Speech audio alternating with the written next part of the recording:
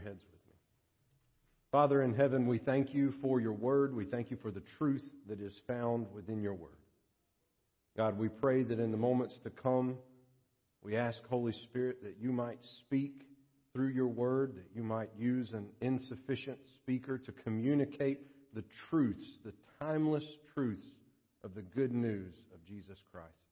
Help us, Lord, as we seek to believe, as we seek to be your disciples, as we seek, Father, to grow in our relationship with you. We ask, Lord, that as you move through your Holy Spirit, you would teach us, you would encourage us, that, Father, you would help us along. Lord, we also ask that if there are places where we need correcting, that you would correct us. If there are places where we need conviction, would you convict us? So that, Father, we might give all that we have and all that we are for you and for your service and for your glory. We ask that you do all those things now through the power of your Spirit working through your word. We ask this in the name of the Father and the Son and the Holy Spirit. Amen.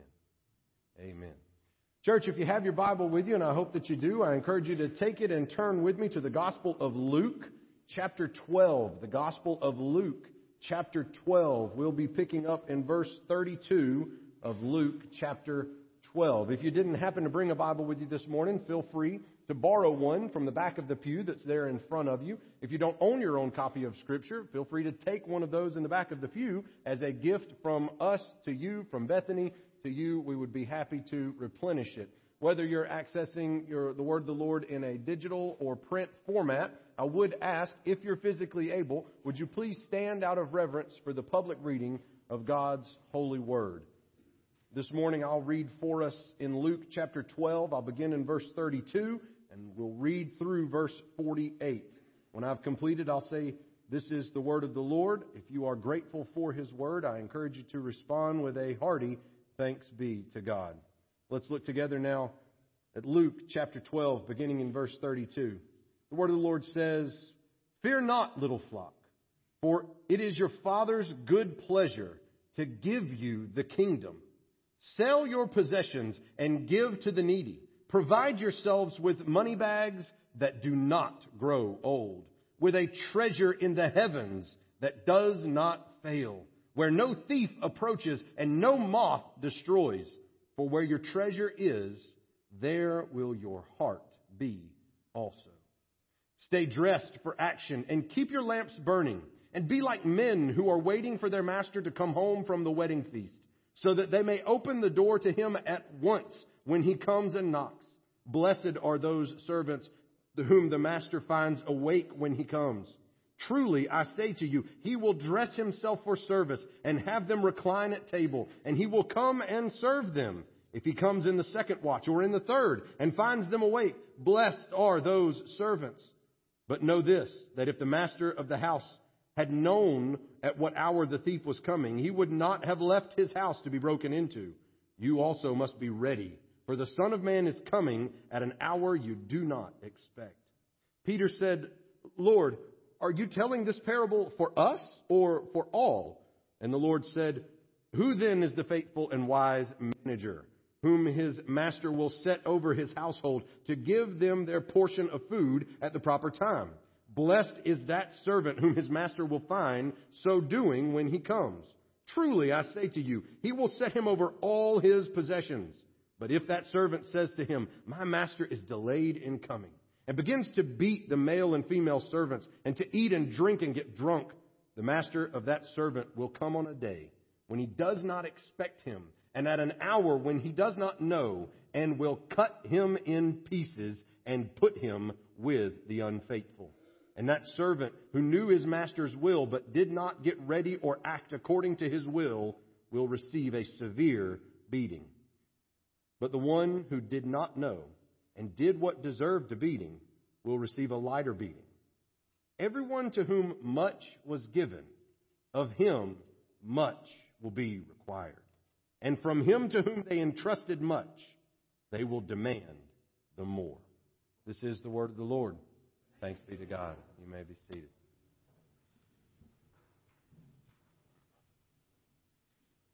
We come to this passage this morning as we are continuing in our sermon series, looking at what is a disciple. What are the practical outworkings of what it means to be a disciple of Jesus Christ? It fits into what our church mission statement is. We believe in the gospel of Jesus Christ. We are becoming His disciples, and we are seeking to build His kingdom.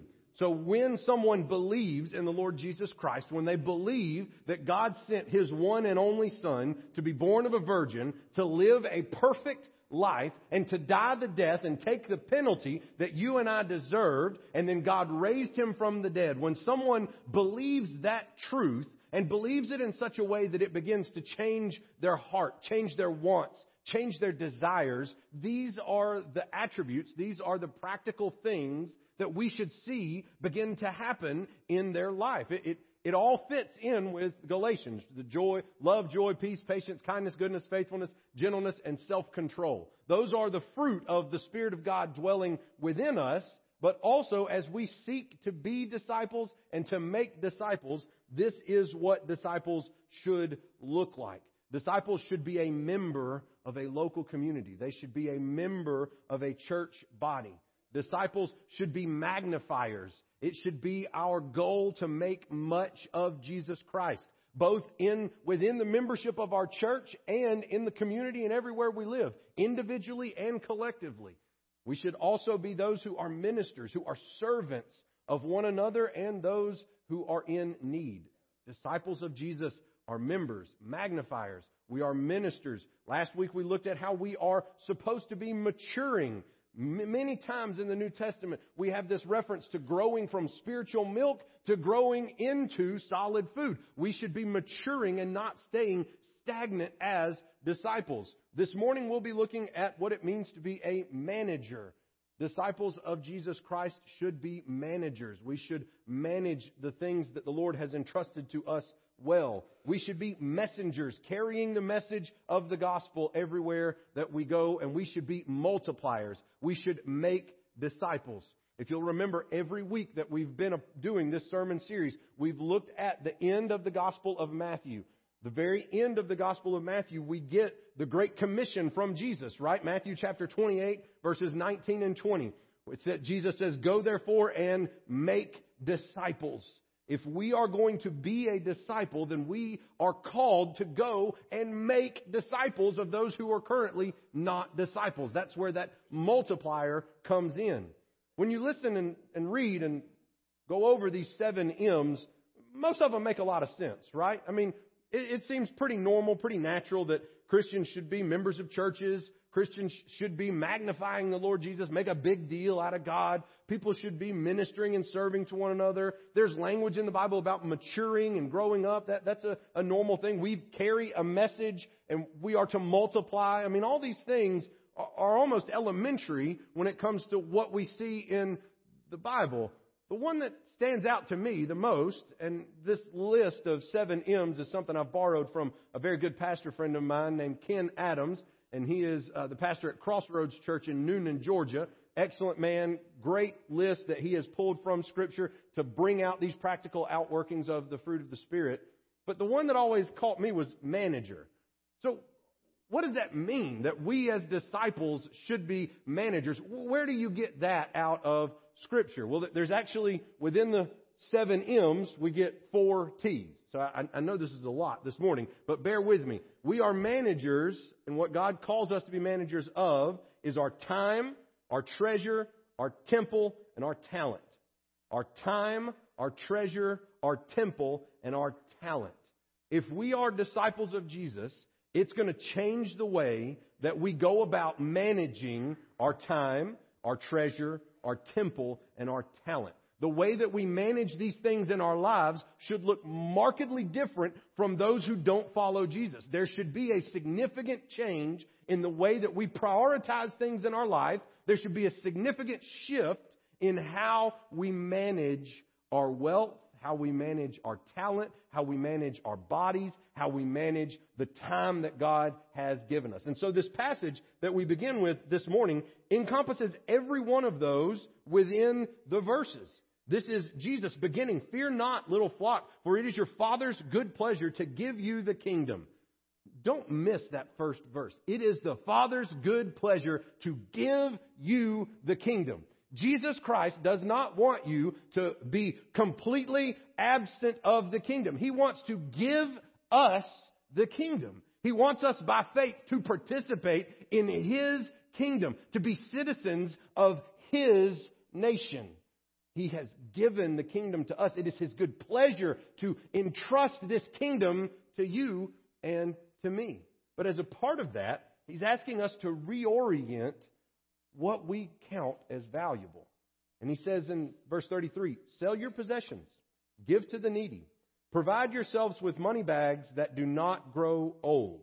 Now, I recently purchased one of those Ridge wallets, and they're like the most minimalistic thing that you can get. It's just like a rubber band around two pieces of metal, and I absolutely love it. I remember as a young boy, my dad always had this wallet that he kept in his left pocket, and he did that because he was left-handed. He kept it in his back left pocket. I remember when I started carrying a wallet, I thought that's what everybody did that carried wallets. Wallets just went in everybody's back left pocket. And I was always fumbling, trying to get around to the other side of my pants. And finally, my dad said, Nathan, you can put your wallet anywhere you want to put it, son. But I just noticed he would sit down and he'd almost be leaning this other way because this massive thing with cards and business cards and credit cards and extra cash and all this stuff. It's this huge, massive thing. And it was every birthday, every Christmas, that wallet was worn slap out. That leather was done for, and we had to get Dad a new wallet. And it always had to be a big old fat thing so that everything he needed could fit in there.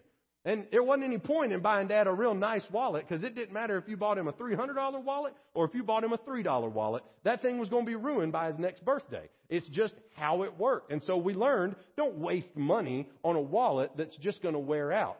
It's the same principle here. Jesus says don't waste money buying a real fancy money bag when you can't take that money with you. Don't waste your time, your talent, your energy, your resources on things that will only rot.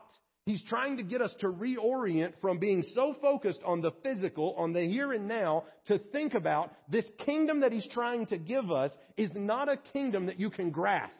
It's not something that you can hold. It has no monetary value. And so there's no need for us to build bigger barns when all of that we're focused on is feeding ourselves and our family. Provide for ourselves money bags that do not grow old. A treasure in the heavens that does not fail. Build bigger barns, fill them with extra grain, and distribute it to those who have need. It's not that Jesus is against building bigger barns. It's not that Jesus is against spending money. It's not that Jesus says money doesn't matter. It's the intention behind the money that matters. He says, invest in money bags that do not grow old. And then verse 34, for where your treasure is, there your heart will be also. That verse encompasses everything about managing our time, our treasure, our temple, our talent.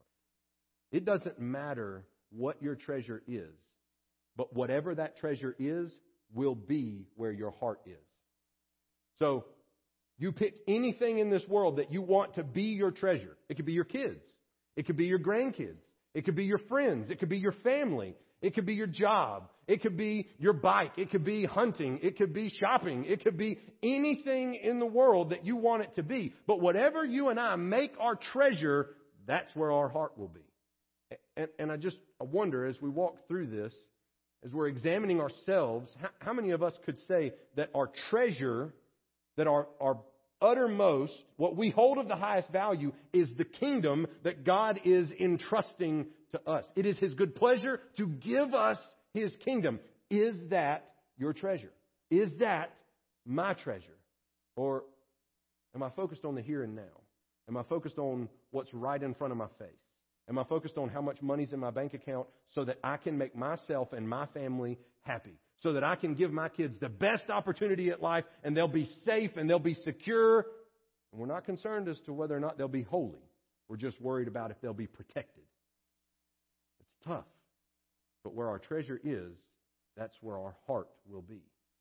So where is our treasure? So let's start off with time. And you might be thinking, there's nowhere in Scripture where it's talking about managing our time well. That's a great question. It's a great concern, but you'd be wrong on that. When we talk about our time, The Bible is very concerned with how we use our time. We're just going to look at two verses of the many this morning. Ephesians chapter 5, verses 15 and 16. Look carefully then how you walk, not as unwise, but as wise, making the best use of the, what? What does that say?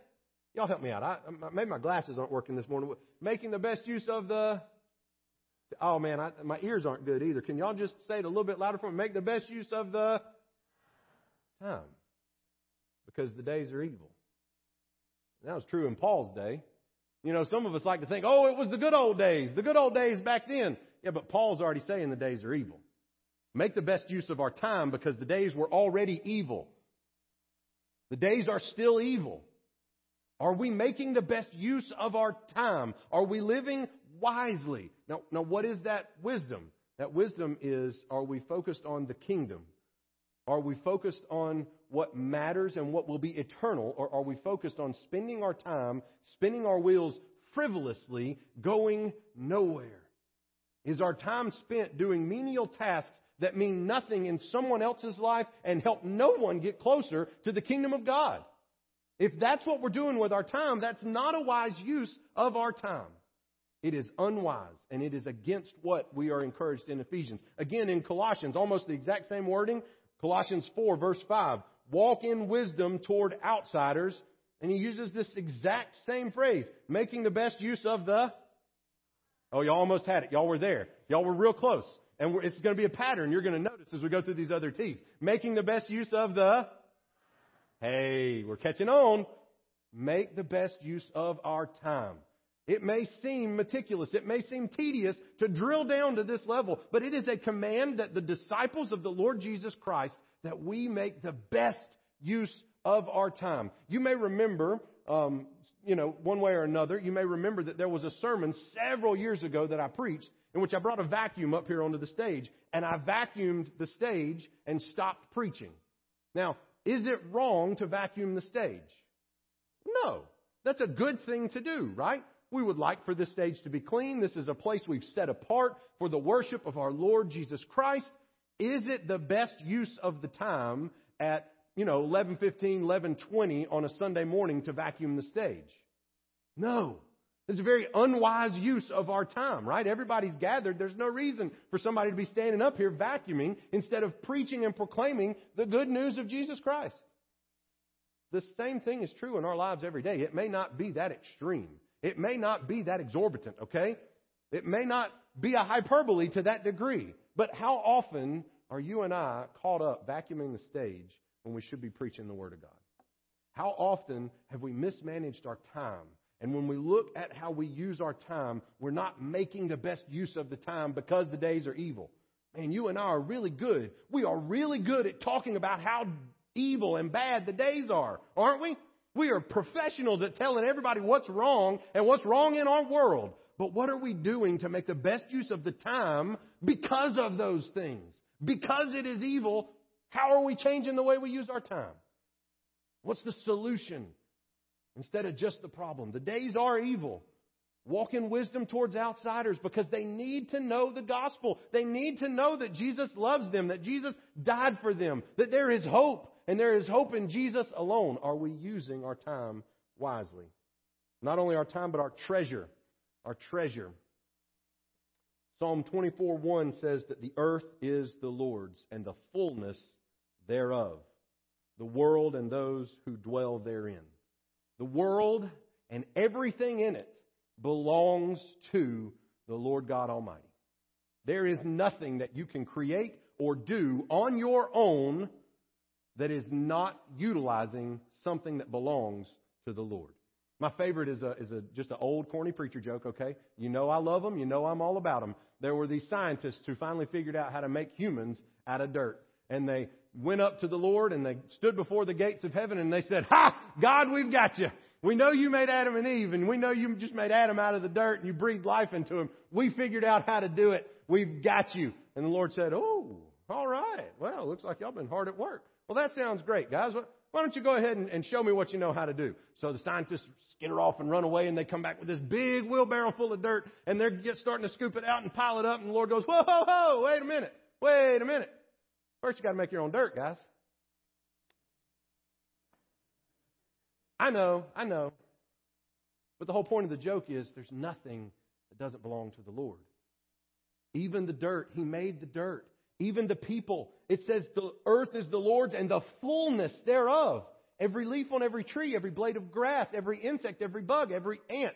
Every one of those 20 trillion ants that are all over the world that seem to like crawl all through our yards. Have you ever felt like your whole house was built on an anthill? The Lord owns every single ant. He owns everything. And then it says, just in case you were wondering what was meant by the fullness thereof, the world and all those who dwell therein.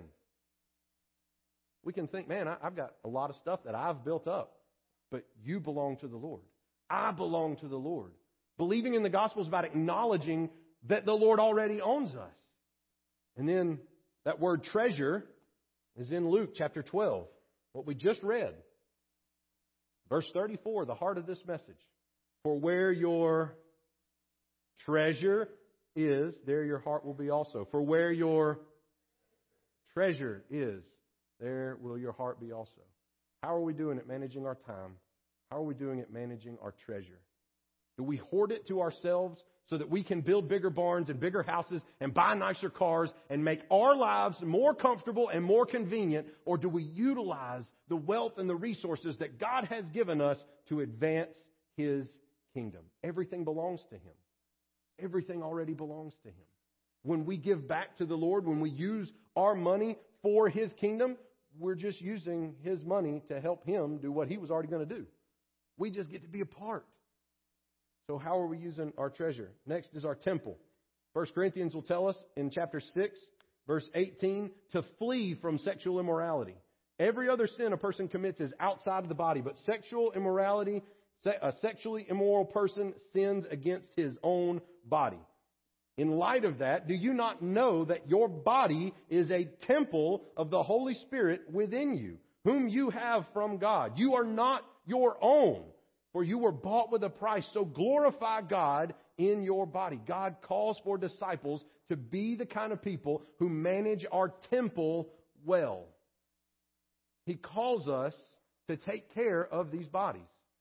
You know what I find funny, ironic funny, is that we will get tied up in knots about this campus, about this facility, because we view this place subconsciously as the temple. And the same ones of us who get so fired up about this campus and this building are the same ones of us who take terrible care of our own bodies. This is not the house of the Holy Spirit. The house of the Holy Spirit is those who believe in Jesus. When the fiery tongues fell on the apostles on the day of Pentecost, that's the only time that the fire of the Holy Spirit fell on the temple since it fell on the temple that Solomon built. So the Holy Spirit indwells us. My body is the temple. And so if I'm going to be a temple for the Holy Spirit and I'm going to be meticulous in how I care for the temple of the Holy Spirit, it's got to be how I care for my own body. It used to drive me crazy growing up seeing preachers who weighed 400 or 500 pounds condemning folks who smoked. Smoking's terrible for your body. You shouldn't do it. But the same guys that are standing up there about to pass out from a coronary heart attack immediately, they're the same ones saying, take care of your body, don't smoke. Listen, I got to take better care of my temple. You got to take better care of your temple. That is a part of being a disciple of Jesus. And you go, well, no, that's just some weird health scheme you're trying to push. No, I'm just telling you, Jesus calls His disciples to manage their lives, to manage their treasure, to manage their time, to manage their temple. The temple is your body. And if we sit around lazy all the time, shoving junk food in our mouths, that is disrespectful to what gift God has given us. If we don't take good care of our temple, that's important. Carve out time. We have to do that. I have to do better at that. All of us, if we're going to be disciples of Christ, we should take better care of our temple. Verse 19, just one more time. Or do you not know that your body is, your time, ready? Are you ready? Do you not know that your body is where's the temple of the Lord? It's your body. Your body is take care of your temple. Take care of your talent, your treasure, your temple, your time. Last one is talent. 1 Peter chapter 4. 1 Peter chapter 4, verses 10 and 11. As each has received a gift, God has gifted you. Do you hear that? God has gifted you. You may feel today like you are the most worthless person on the face of the planet. And I want to tell you that is a lie from the pit of hell. You may feel like there's nothing good that you can do and nothing that you can contribute to the kingdom of God. And I want you to know that is a lie from our enemy. Every single person who is in this room who can hear my voice, God has given you specific gifts and specific talents. You are valued and worthwhile and worthy in God's sight through Christ. And He's given you a gift. Your life is not hopeless. It is not helpless. You are not worthless. You are gifted. You are talented. Jesus has made you that way. It's up to us to find where that talent is and what that gift is and how to use that for His glory. But He's given you a talent. You have value. You have something you're good at. And don't allow the enemy to tell you anything other than that. God has made every one of us with individual gifts and talents and abilities. And we are all able to do something to serve our Lord. So how are we using those talents? Use it to serve one another as good stewards. This word in Greek it's a compound word in Greek that just means overseer of the house, a manager. This is where we get our word for manager. Be a good manager of God's varied grace. Whoever speaks as one who speaks oracles of God. Whoever serves as one who serves by the strength that God supplies. In order that in everything God might be glorified through Jesus Christ. To Him belong glory and dominion forever and ever. Amen. God has given each of us gifts and talents. And disciples of Jesus Christ seek to be good managers of those talents. Are you using your talents for your own glory? Am I using my talents for my own glory? Fact of the matter is, you are talented. And you have a choice. How will I use those talents? Maybe God has given you some sort of business insight and you have some sort of acumen and He keeps blessing your business and it keeps growing. You keep moving up the corporate ladder. You keep growing in your position of influence at your office, at the place where you work. People look to you for direction. Are you using that influence? Are you using those business skills? Are you using that acumen for the sake of His kingdom? Are you using what God has given you? Maybe you're crafty. Maybe you know how to paint and do all these really artsy things that are just absolutely beyond me. But are you using those to glorify God, or are you using those so that everybody will talk about how good you are at what you do? Because let's be honest with one another. It feels really good when you are good at something and people confirm that you're good in something. It feels really nice for somebody to unsolicited come along and recognize, hey, I saw where you did X, Y, Z, and that was amazing. It feels nice to get accolades and praise from people. But it's poison. Because it tempts us further and further to say, well, maybe I should do this a little bit more for me. Maybe I should do this a little bit more for me. One of the most easy to pick on type of talents is singing. How many times do you see somebody step up there and their heart's not in the right place and they're on America's Got Talent or they're on American Idol or The Voice or whatever, and they sing their little song and they're just like, I just want to give glory to God. But the song that they just sang was the most like devil, demon-filled song that you've ever heard in your life. And you're like, you're not up here to give glory to God. What, get God's name out of your mouth. Like, that has nothing to do with what you just did. You're a talented singer, but you're up there so everybody will know you're a talented singer. Folks, it's easy to pick on singers because that's one that's obvious and out front. But every one of us has that same heart within us. Every one of us wants that same recognition. Every one of us wants people to recognize we're good. We have that longing to get that pat on the back. I want you to know God made you good at something.